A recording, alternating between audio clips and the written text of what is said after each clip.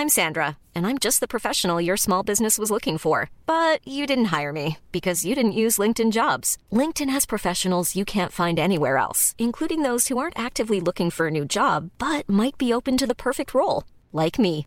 In a given month, over 70% of LinkedIn users don't visit other leading job sites. So if you're not looking on LinkedIn, you'll miss out on great candidates like Sandra. Start hiring professionals like a professional. Post your free job on linkedin.com/people today. A lot can happen in 3 years, like a chatbot may be your new best friend. But what won't change? Needing health insurance. United Healthcare Tri-Term Medical Plans, underwritten by Golden Rule Insurance Company, offer flexible, budget-friendly coverage that lasts nearly 3 years in some states. Learn more at uh1.com. This episode is brought to you by the Center for Addiction and Mental Health here in Toronto. Cutting-edge, state-of-the-art, compassionate facility. Right now, it is Mental Health Awareness Week. This is the time when they need you most. This is the time when you can make a real difference when it comes to doing something about the mental health crisis and the devastating opioid epidemic, the overdose epidemic that we're currently experiencing, losing 20 people every day. They need your help. Donate at camh.ca/Canadaland. to help CAMH treat addiction and build hope. This episode of Canada Land is brought to you by Douglas, a mattress that is trusted by more than 200,000 Canadians from coast to coast to coast. It's a great mattress at a very reasonable price point. Comes with a 20-year warranty and a great deal for our listeners. Douglas is giving you a free sleep bundle with each mattress purchase. Get the sheets, pillows, mattress, and pillow protectors free with your Douglas purchase today. Visit douglas.ca/Canadaland to claim this offer. That is douglas.ca/Canadaland.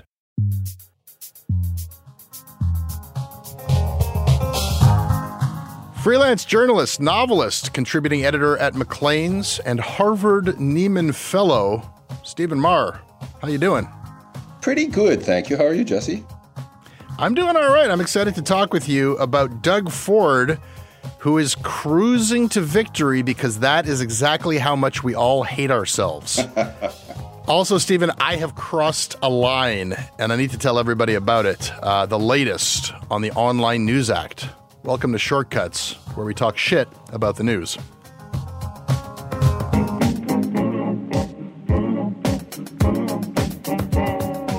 Today's episode is brought to everybody by Dawn Hall, Rick Clark, Chris Seaton, Rob Savage, Shannon McGrenera, Chris Bird, Ruth Jacobs, and Brett.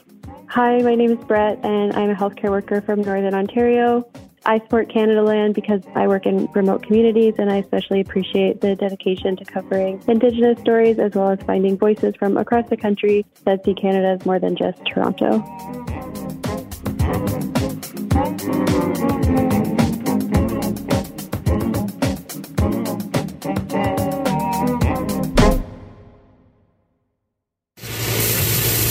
A little spray paint, a catchphrase, and a message that government in Ontario is working just fine. No changes needed.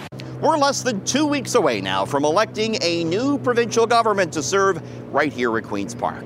Now, many of the recent polls indicate that we're heading towards another majority Doug Ford PC government. Over 4 years, Doug Ford has dug himself in and out of controversies, from COVID restrictions to healthcare funding to paving over green space.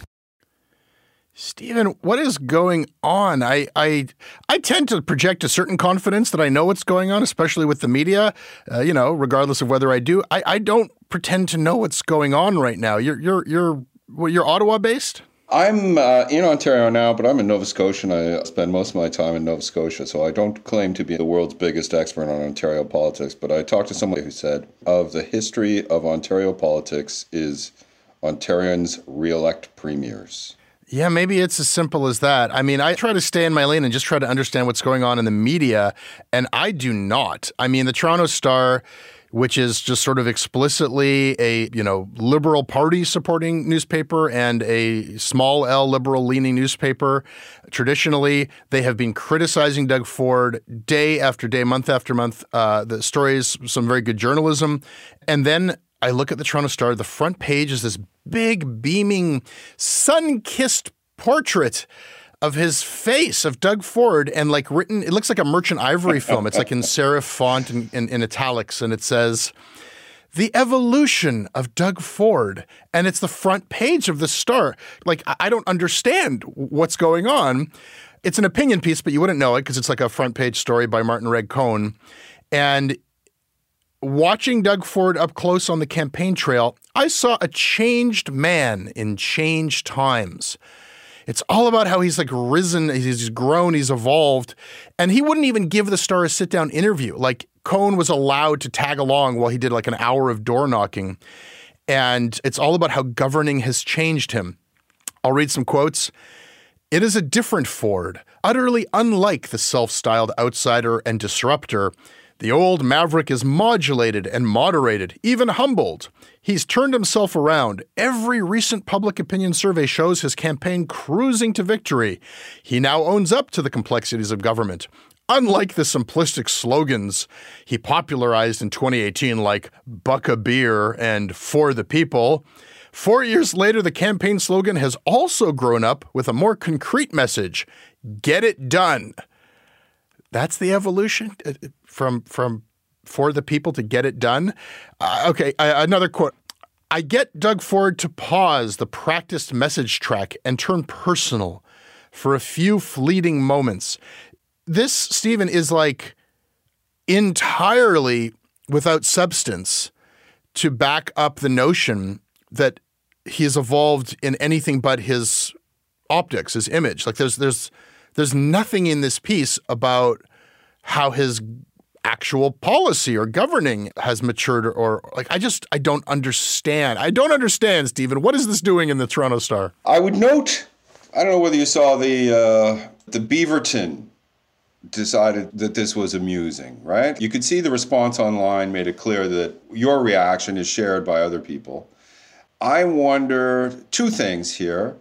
One is working journalists sometimes do what we call beat sweeteners, right? You're going to be covering someone for a while and you think, I should try to get on their good side and write something nice about them and then I'll continue to have access. Another is the Toronto Star shifting from it's had a change in ownership, a change in management. I think that the business argument, Toronto has 3 conservative newspapers. Just for market differentiation, the Toronto Star would likely be wise to stay in its liberal lane. Who knows what's going on? So those are my two sort of thoughts from watching it. Yeah, beat sweetener might just be like that, like the polls are pretty damn clear that Doug Ford's going to win. So let's throw him a bone, I guess, maybe. Or maybe it's like they think like this is where the public's at. So, I think that like Canadian media in general is pretty uncomfortable with beating the shit out of a politician if they think the public likes that politician. They don't like to be cranky in that way. Other people are drawing a more direct line. Like they're like, Jesse, it was Canadaland that reported that the new owners have supported financially conservative candidate after conservative candidate. So obviously the papers, it's shifting its politics, and this obviously came from on high. I don't believe that that's how things work, but maybe I'm naive. There's another more simple line to draw here, which is like Doug Ford paid off the media. Like, there was millions of dollars in advertising during the pandemic went directly to a chosen list of media beneficiaries. Could it be as simple as that? But maybe my focus is too focused on the media when the public is weirdly coming around. Polling would indicate in a way that I also don't understand. Like it was just in March, Stephen, that Ford's approval ratings were at 37%. And if that dry statistic feels a little bloodless, like I don't know if I can overstate this to just provide some context anecdotally to people outside of Ontario. I do not remember any politician being as hated in my life. Canadian politician, Trump, of course, but I didn't have a conversation with anyone the last 2 years that wasn't like about, oh my God, our kids have been out of school longer than like anyone in the world, Oh my God, why aren't we getting paid sick leave for our essential workers? Oh my God, I can't believe he's actually, shutting down playgrounds and outdoor facilities and asking the cops to crack skulls. And the cops are saying, no, we're not going to do it. It went on. And like all I could say during those hundreds of conversations was like, well, it's a shame we can't do anything sooner, I guess. But, it seems pretty clear that he's going to get voted out. I guess everyone's just going to have to wait. What does this guy have to do for people to vote him out of office? Like kill your grandmother? Oh, wait, he did that. He actually did that. Yeah. Speaking of killing your grandmother, I've been kind of disappointed that although not terribly surprised, that the horrors in the long-term care homes didn't play a more prominent role in the campaign. Likely because it's not a good voting issue, because most people don't imagine it will ever affect them. People kind of like Ford. Writing for Maclean's, in the early days of Doug Ford, I wrote a column in which I compared him to Boss Hogg. I confidently predicted that he would not win a second term. There came a point in the pandemic when I realized, I'm starting to like this guy, right? That the sort of feeling of relief that somebody was taking positive steps, was actively involved, people saw him out. You can say that there were photo ops, but he was out delivering PPE and working the phones and trying to get PPE. So I think that there was a sort of significant shift where early in the pandemic, they developed a sense that he was on their side. So people who had never warmed to him before did warm to him then. But can I ask you a question? Sure. Are you a stupid person? I've met you. I never thought of you as a stupid person. Probably. I don't know. No. No. Like, what are you talking about? He made a video where he made cheesecake and he started smiling more and he went out with a little tiny shovel. Like, that meant something to you? Please, I'm trying to comprehend. It wasn't that. I'm trying to remember exactly what it was. I think that there was a time when, like, we remember he told people like a fool that they ought to go down south and enjoy their holidays, and people listened to him and they came back and seeded COVID throughout Ontario. But at some point after that, you had this feeling like, is nobody ever going to smarten up and realize what's going on? And then he did, right? Or he seemed to. And I think that there was a point where a lot of people in Ontario sort of felt like, oh, good, he gets it. He's doing stuff. Yeah. Compared to an awful lot of jurisdictions in North America, Ontario was less bad, right? They took it very seriously. There was a sort of shift where he went against his cabinet and went with basically the swing voters in GTA who wanted more measures. And I think that he stayed on side with those people who vote for Trudeau federally and for him provincially. And if you want to know why it looks like he's going to win this election, I think that studying those people and how they see him would give you the answer. I guess I can laugh, but I'm wrong. Like everybody.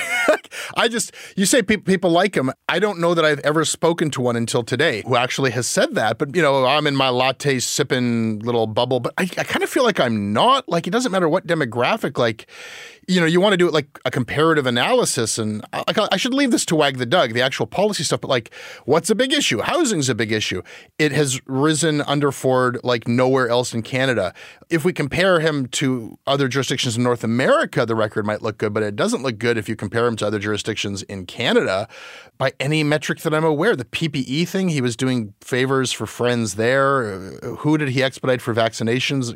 Even by his own metrics, here he is in 2018 threatening us about what would happen if his opponents win.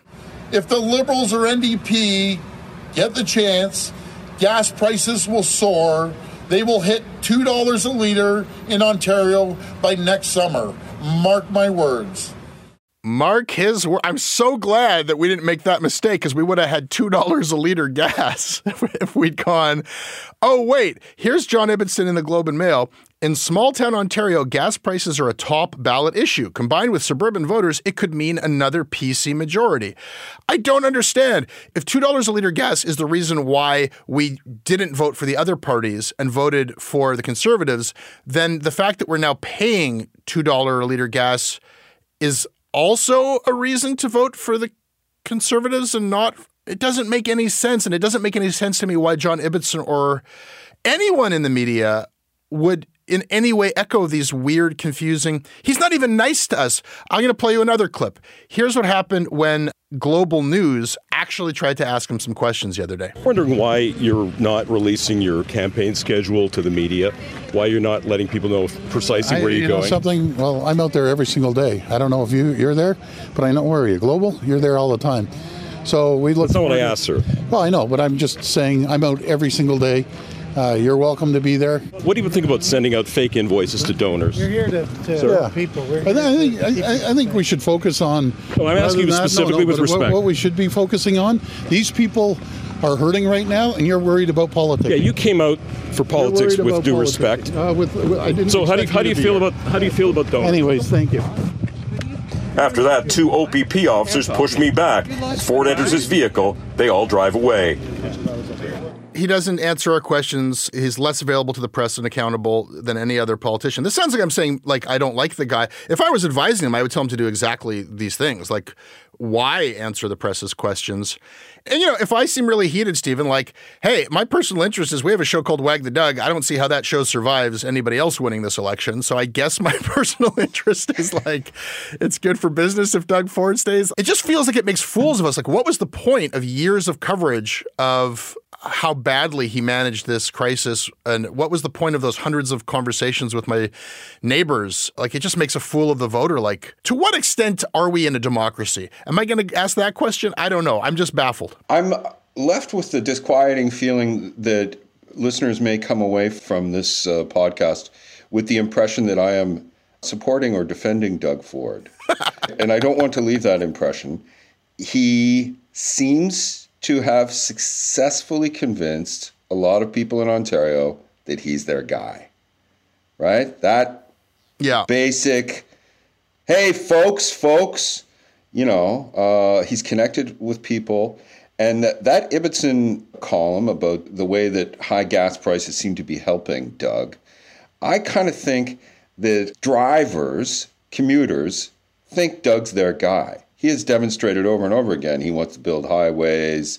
He used to complain about the carbon tax, all that stuff. That if you think of Ontario politics as, the rural people typically vote Tory, the urban people not, and the struggle is over the suburbs, Ford is a suburban guy. He drives a vehicle around and complains about traffic, and that's how it looks to me, man. This is a low bar, but I'm with you in a lot of people are choosing him as their guy, at least above the other people. And every one of those conversations where people were just about to pass out with rage at Ford, I would say, hey, what's the name of the Liberal Party leader? Just to see if they knew. And nobody knew Stephen Del Duca's name. And I think we end where we began, Stephen. It's not just Ontario politics, it's just Canada, and it's the Canadian voter. What happened during this pandemic? Saskatchewan, they re-elected the same party with the same leader. BC, re-elected the same party and the same leader. New Brunswick, re-elected the same party, same leader. And in Quebec, they're not even going to have an English language debate. They don't the change in Alberta within the party. Deference to power, shake us up, a little bit of a crisis. We don't want to rock the boat. And it seems like when it actually comes down to it, we'll bitch and moan for years, even when it's really affecting our lives, even when people are dying. But when it comes time, if we vote, we'll vote for the status quo. And last time in Ontario, only 57% of Ontarians who could vote did. And I wonder if that number is going to go down this time. I suspect it will. I saw a polling yesterday about the approval numbers for all three party leaders, and none of them are good. Right. And I think that it's possible to sort of exaggerate the extent to which Ford has a mystical bond with the people of Ontario. Right. Likely what we're going to see is people who typically vote Tory are going to vote Tory. And a lot of suburban people are going to kind of reluctantly vote for this guy who they think in balance is more on their side than the other people. We get what we deserve. This episode is brought to you by Douglas, a mattress trusted by more than 200,000 Canadians from coast to coast to coast. Trust is important. There are a lot of mattress lies out there, a lot of mattress liars. And I didn't intend the pun, but it occurred to me that there is one as I was saying those words. Listen, I am not lying to you. I have experienced the Douglas mattress. It is an exceptional mattress at a surprisingly affordable price point. It is a mattress that sleeps cool, doesn't have that weird thing in the summer where the mattress gets like an oven. It's a very good product. It's delivered to your house in a box. You don't have to go to a big mattress store. It is a medium firm mattress, which is what Canadians prefer, and it comes with a 365-night trial and a 20-year warranty. What more can I tell you? Douglas is giving our listeners a free sleep bundle with each mattress purchase. Get the sheets, pillows, mattress, and pillow protectors free with your Douglas purchase today. Visit douglas.ca/Canadaland to claim this offer. This episode is brought to you by the Center for Addiction and Mental Health. Right now, there is an opioid crisis. Right now, there is a mental health crisis. But right now, it is Mental Health Week. And what that means is you can do something about these crises. You can help people. You can help CAMH save lives. They offer treatment with dignity, and they are doing cutting-edge research. I don't know if anybody listening to this is untouched by this crisis. You can see it in the downtown of every city in this country. You certainly feel it in Toronto. This is not something happening to other people. These are our friends. These are our communities, our families. We are all touched by addiction. We are all touched by the mental health crisis, and we all share responsibility to do something about it. Helping CAMH is something you can do about it. Help change mental health care forever. Your support will help CAMH build a future where nobody is left behind. Donate at camh.ca/Canadaland to help them treat addiction and build hope. Stephen, in this wild world of ours, important news items just whiz past our heads and we miss them sometimes. And so as a service to our listeners, we duly note those news stories that must be duly noted. What do you have? First of all, this week, Andrew Crystal passed away, and I wanted to mention that. He was a friend of mine, a Sirius XM host, a longtime Toronto talk radio guy. He was sometimes brash and outrageous. I got to know him when he worked in Halifax at News 95.7. He used to say, well, I'm not a journalist, I'm an entertainer, which is kind of something that talk radio people say at times, but he sort of happened to do a lot of journalism in passing. A thoughtful guy. He enjoyed being provocative, sometimes too provocative, living on that edge like a lot of talk radio people do. But he was also like kind of an intellectual character. His apartment was full of thousands of books. When he would do author interviews, he'd have read the book. He enjoyed talking about ideas and studying history.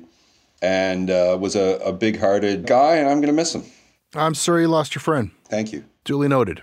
I'm going to duly note a piece that it was a Wire story, and various people picked it up. You know, when news organizations pick up Wire stories, they've got discretion. They can write their own headline. And this is the headline that CBC went with. Hunter's wife testifies she warned husband not to drink and drive the night that he died. Now, that concerns a story about a couple of men who were Métis out hunting to feed their families and who got killed, got shot and killed. And the trial is ongoing, and it's a complicated story, and I don't really have any position on the case itself, but I want to talk about that headline. Hunter's wife testifies that she warned husband not to drink and drive the night he died. That's a headline that suggests that, you know, whatever happened leading to this guy getting shot, you know, he's probably drunk. His wife warned him not to drink and drive. I don't know about you, Stephen, like my partner, almost just like as a, I love you, honey, you know, careful if you're going out with friends, don't have more than a drink. Like, it's just like, it doesn't mean anything. It's just kind of like, you know, oh, you're going on your bike, be careful. To lead with that as the headline, when you're writing about anybody who's on trial, this idea that they did something to deserve being killed because their wife warned them not to have too many drinks, I think in any circumstance that would be the wrong thing to lead with in the headline. But the fact that these were Indigenous men, it's just a terrible judgment call on CBC's part. And it was called out. Indigenews drafted an open letter talking about how media for years has endorsed and perpetuated the violence against Indigenous people in coverage like this. And then CBC backtracked, and the editor's note said, the headline for the story has been changed to better reflect the testimony of Sarah Sansom in the second-degree murder trial. A previous tweet has been deleted. And I want to remark that the idea that the CBC got this headline wrong because they were like improperly reflecting her testimony is incorrect. Like, it actually was a correct headline. That is something she said when she gave testimony. They didn't misrepresent her testimony. They highlighted, I think, the wrong part of it, but they didn't misrepresent it. And really what happened here is CBC was just reacting to the fact that people got angry about it.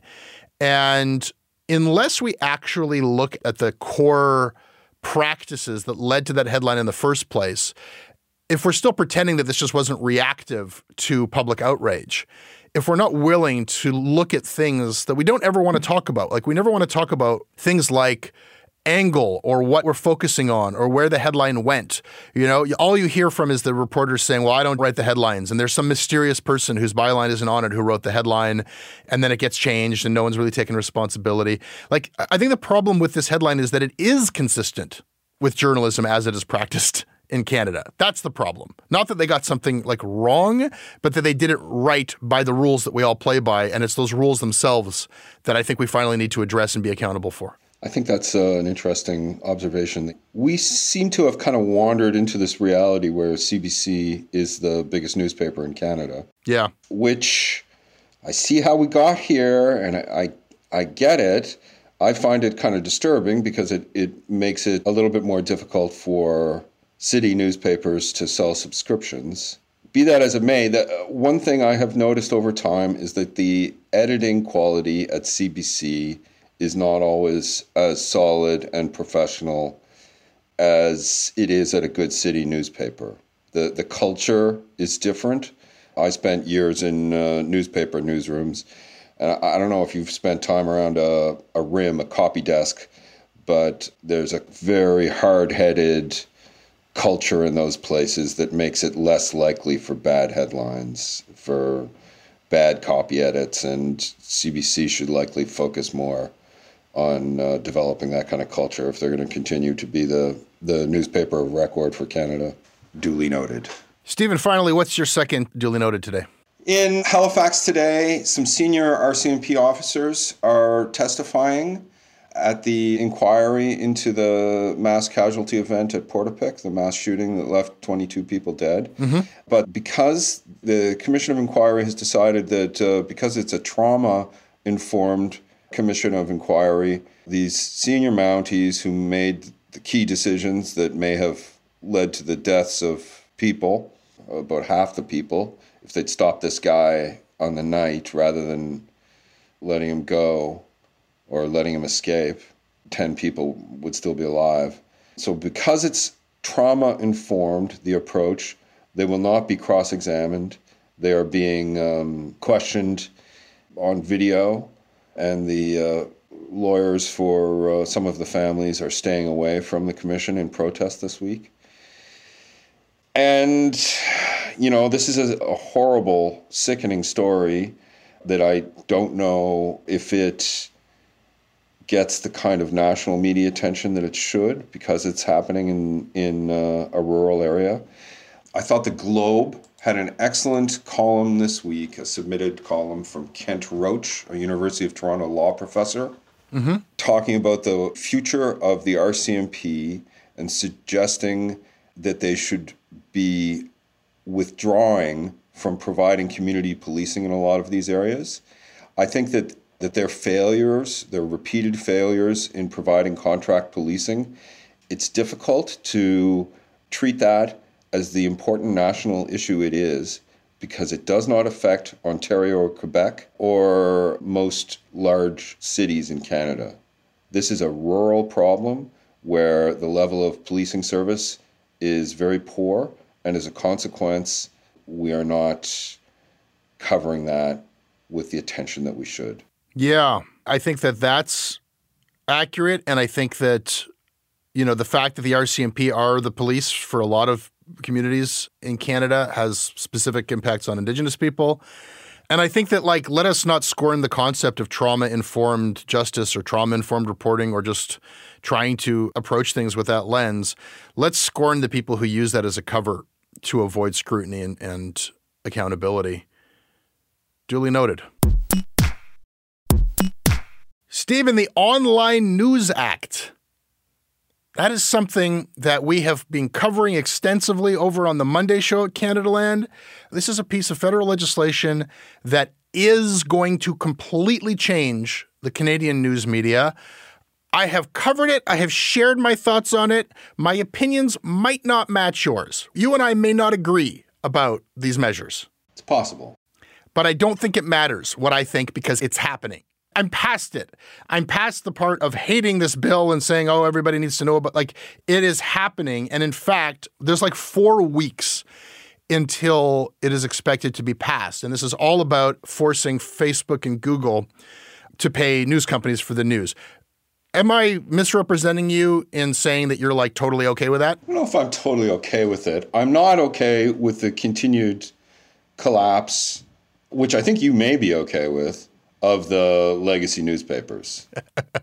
If you look, who's at the city council meetings, who's covering the hearings, the trials, for better or for worse, there's a lot less of that, what I think of as watchdog journalism happening now. Mm-hmm. And if these systems collapse, perhaps there will be a lot of hundreds of Jesse Browns across the country starting new crowd-funded outlets to provide that service.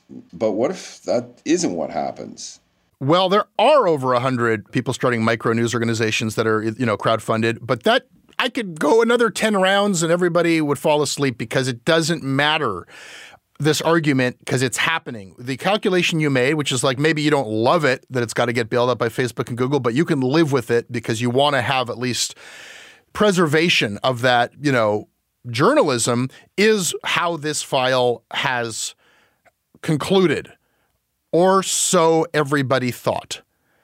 And what I want to do today, and why I'm bringing this up again, is not to have this endless debate, but I need to tell everybody, I thought I understood this bill, but I was at a conference and I was brought to the understanding of something really alarming about this bill. And it's complicated. Can I try to explain it to you? Yeah, please. Okay. Where we left this was, like, I was concerned about the backroom deals, the lack of transparency. There were winners and losers. Like, companies were already striking deals with Facebook and Google. We had no idea how much money. And then other news outlets were being left out. I had concerns about the criteria for inclusion. It was shutting out startups and tiny news organizations, of which there are over 100, because you have to have like 2 employees. Where we left this was, it's going to happen, and there's some like finer points about who gets in and whether we're going to know about the figures. But it's going to happen, and essentially, as long as you've got those 2 employees and you're a news organization, and, by the way, Canadaland would qualify if we wanted it, you would get money from Facebook and Google, and this bill would force Facebook and Google to pay you if you couldn't reach a private deal with them. That's the whole point of this deal, is that it forces Facebook and Google to go into binding arbitration with news organizations that are deemed news organizations. And what I learned is that that's not necessarily true. There is a loophole, man. There is a loophole that essentially could exempt Google and Facebook from the bill, really, entirely. There is Section 11 of Bill C-18, stay with me. It sets out criteria under which, any of these companies, they don't name Google or Facebook, but this bill is explicitly written for Google and Facebook and pretty much nobody else. And what this Section 11 sets out is that they can apply for an exemption order, which gets them off the hook of being forced to pay news organizations. This is something that they lobbied for. Big Tech lobbied for this, and they got it. And what it allows them to do is to say to the government, to the regulator, CRTC, hey, just go ask the newspaper lobby, just go ask the broadcaster lobby group. We're cool. We've reached deals. The market solution has privately dealt with this. We don't need government. There's a market-based solution. We're already funding the news. Go ask the big lobby groups and they'll tell you. And, there's like some finer points in the exemption order. They've got to say that they've also put some money into local news and diverse news. But hey, that's covered by the big groups to some extent, undefined. And if they get this exemption, then they are exempt from this bill. And what that would mean is that everybody else is shut out. And if that sounds like paranoia, that is exactly what happened in Australia. This whole idea that this is like forcing Google and Facebook to cut deals was circumvented. And all of the small digital news publishers in Australia were cut out, and they kind of had a strike, and their sites went dark. They froze their sites, no publication for 24 hours. Seems like a bit of a futile gesture. Hope we don't have to do that here. The way the dust settled was that like Rupert Murdoch and the other big players cut backroom secret deals, and every other news organization was cut out. And there is a mechanism in this bill for that to happen here. Well, I had no idea, and that's kind of depressing. Yeah, it's something that like I had to take very seriously in a couple of different ways. First of all, as a reporter, I wanted people to know about this because like this whole thing has been terribly underreported, and we've been doing our best, but it's complicated, weird stuff. And this was a new thing that I wanted to tell people about. But then I also have like a fiduciary duty. Like I don't want Canadaland to potentially get cut out of this. And I don't know, the finer points of this are kind of interesting. Like I want to go even further into some of the wonky detail here. What I learned was that like Google's not particularly concerned about the money because we're talking about millions of dollars, but we're not talking about hundreds of millions of dollars a year. Like it's not big money to Google. What Google is really concerned about in this bill and what makes their asshole tense up and what Facebook, I think as well, is concerned about is that under this bill, it's not just that they have to cut deals with media, but there's all this weird stuff in the bill about how they can't discriminate against one news source to the advantage of another, which, that sounds like a good idea in principle. But in practice, if you're Google or Facebook, you've got the law saying you can't give undue preference to any one news organization. Well, what does Google do but give preferential access to information? Their whole algorithm is about giving you top results and lower results based on their secret sauce. Facebook too, what goes in your newsfeed is based on their proprietary algorithm. So they're arguing that this bill breaks the internet. It breaks search, and it means that if Canadaland were to say, hey, you're giving Globe and Mail results above Canadaland, we could then haul them before the government, and they would have to actually, it would violate their copyright. They'd have to share their algorithm with the government or face these $15 million a day fines. And that to them is an existential threat, which means that they're going to put everything that they have towards getting this exemption so they don't ever find themselves in that situation. And why that matters to more than just me and other digital news publishers is that it hands a bargaining position to the biggest newspapers like the Globe and Mail, which is owned by the richest family in Canada, or the Irving newspapers, which is owned by a billionaire family, where essentially they can set their terms. I'm hearing that Jamie Irving is saying, I want $150,000 from big tech for every journalist I employ, which I think is 50% at least more than he pays the journalists he employs. So we're talking about the ability for big media in Canada to put a gun to Google and Facebook's head and for the public to never know the size of the payoff, while meanwhile, every small news organization gets cut out. And beyond telling everybody about this, Stephen, I need to tell everybody about what this has changed for me, because I've crossed a line. I got 4 weeks, and every digital news publisher in Canada has 4 weeks before this becomes a law. That's what's expected. And with the Liberal NDP team up, there's no reason to believe that this bill isn't going to become a law. But amendments can happen. Improvements can be made. And a bunch of us got together and talked and said, we're getting cut out of this potentially. None of this is transparent. Startups are getting cut out of this. The big media guys have had dozens and dozens of lobbyist meetings. We haven't done anything. We got to get in the game or we're going to be left out in the cold. And I decided, I got to do more than just inform people about this. I got to advocate for my company. And so I got involved in I think we're calling ourselves a consortium. You could also call it a cartel. It's all the digital, or not all, but most of the little digital news publishers in Canada are trying to do something to improve this bill, not just for ourselves, because I have 2 employees, more than that, but all these other micro news organizations don't. And that's one of the things we're trying to change. But for the first time in my life, I'm actually trying to play nice with others, but I've crossed the line into actually trying to change a piece of Canadian legislation. And I think that disqualifies me from reporting on it. And, I'll still talk about it here, kind of like publisher's note. I'll opine about it. I'll do everything I can to be accurate and give you good information. But if we're reporting on this, I got to give that job to one of my colleagues because I resent it, man. That's part of what I do is report on this stuff. But I've basically fired myself from that job because I think it's better for Canadaland and maybe for other news organizations if I actually get involved in trying to change this damn thing.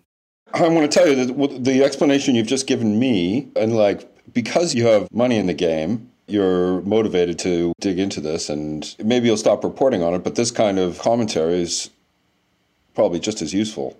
Good for you for spending the time to understand it and explain it. I have a question for you about this. Yeah. Because Facebook and Google are in this kind of very complicated political and economic set of negotiations with the government and news providers, do you think that there is a chill at all in the media on covering questions about disinformation, misinformation, and other harms associated with the platforms? So it's a complicated question. I don't think the media has been chilled in terms of reporting on that stuff. If anything, these political machinations have given more reason for media to cover those things in a broader sense, because the more that mainstream media reports on disinformation and misinformation, you're creating these categories that puts a high value on legacy media information. That's the good information. That's not the misinformation and disinformation. And, if Post Media happens to have an article advocating for white replacement theory, they'll just unpublish that and not say anything about it. Some of the things they do are just as bad as the things that the misinformers and disinformers have. But it's a winning issue, and it's especially when you're covering Russia, Ukraine, they'll go for it. But I think your question was specifically about the culpability of the big tech platforms. What I can tell you is not even a matter of opinion. I've recently confirmed what I suspected for a long time, which is that this series of articles in the Toronto Star called Defanging Big Tech, just like a crusade against specifically Google and Facebook, and the evils that they've brought to society and how poorly run they are and how they've spread misinformation, disinformation, that came not from the editorial offices of the Toronto Star, that came from the executive offices of the Toronto Star, and that was a crusade to help their legislative goals of getting this bill. It came from John Boynton, and it's egregious. They were getting reporters to smear and slam the big tech platforms.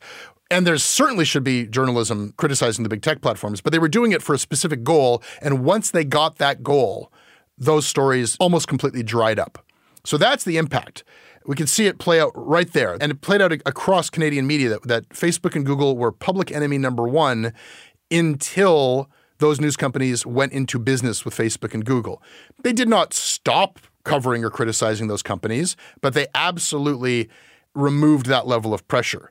And you could look at that a couple of ways, because that pressure was only as intense as it was because they were trying to squeeze, money out of Facebook and Google and a bill out of Ottawa.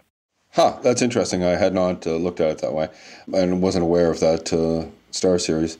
I have heard editors say, well, we should be careful. We've got this relationship. You've heard that. You've heard that directly. Yeah. It's bound to be a concern for news organizations that are stressed financially, right? If one key source of revenue is a business relationship with a particular sector, there's financial pressure. If you live in a pulp town, you think hard before you write a story about pollution from the pulp mill, right? That's the nature of the business. Yeah, and we're not even talking about reliance on one sector. We're talking about reliance on a couple of companies, that are subsidizing your editorial operations to a very significant degree, but a secret degree.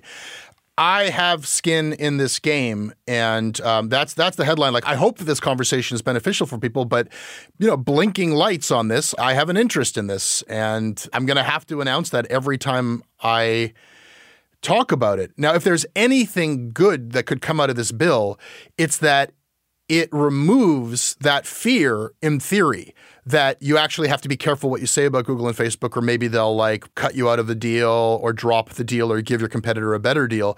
Because if there's anything good about the intent of this legislation, it's that it forces them to make deals with everybody. And one of the things that this consortium of independents is fighting for is that the funding formula should be the same for everybody. So they can't give one company a much better deal because they're a bigger company or because they wrote a bunch of nasty articles or something like that. And if there's a consistent universal funding formula, then I can say whatever the fuck I want about Google or Facebook, and they'll have to pay me anyhow. They'll have to pay me to link to my content where I slam them, which is kind of funny. But Stephen, you know, my biggest fears about this, that it would politicize the news, have been realized almost instantly. And it politicized those news organizations that I'm criticizing. And now it's politicized me. Like, I'm now active politically. And as a journalist, I resent that. I resent being put in this position. But, you know, if there's that level of market interference in your industry, I guess I reached a point where I determined, like, I could stand here and say, I'm independent. I'm not going to have anything to do with any of this stuff. But how do you keep your head above water when you're on an uneven playing field and you're mixing your metaphors? You can't do all those things at the same time. You're trying to keep your head above water on an uneven playing field. That sounds hard. It's not easy, man. No.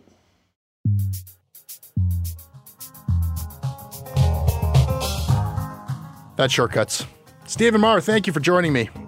My pleasure. We're on Twitter at Canadaland, and our website is canadaland.com, where I think maybe the best episode so far of this riveting season on the war in Afghanistan has just been published by our sister show Commons. Go and listen to this, because Arshiman confronts Harjit Sajjan about his role in the Afghanistan war.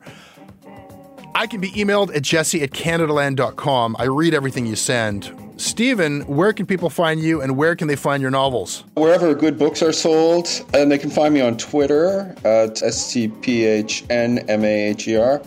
And they can find my most recent article in The Walrus on how politics is getting nastier for politicians. This episode is produced by Aviva Lessard with additional production by Tristan Capacchione. Our managing editor is Kieran Oudshorn. Our theme music is by So Called. Syndication is handled by CFUV 101.9 FM in Victoria. You can visit them online at cfuv.ca. Hey, if you like what you do and you want to support us, there's never been a better time. The clock is ticking down to the final moments of our annual sale. Instead of $9 a month, it's $1 a month for your first 3 months when you click on the link in the show notes or go to canadaland.com/join.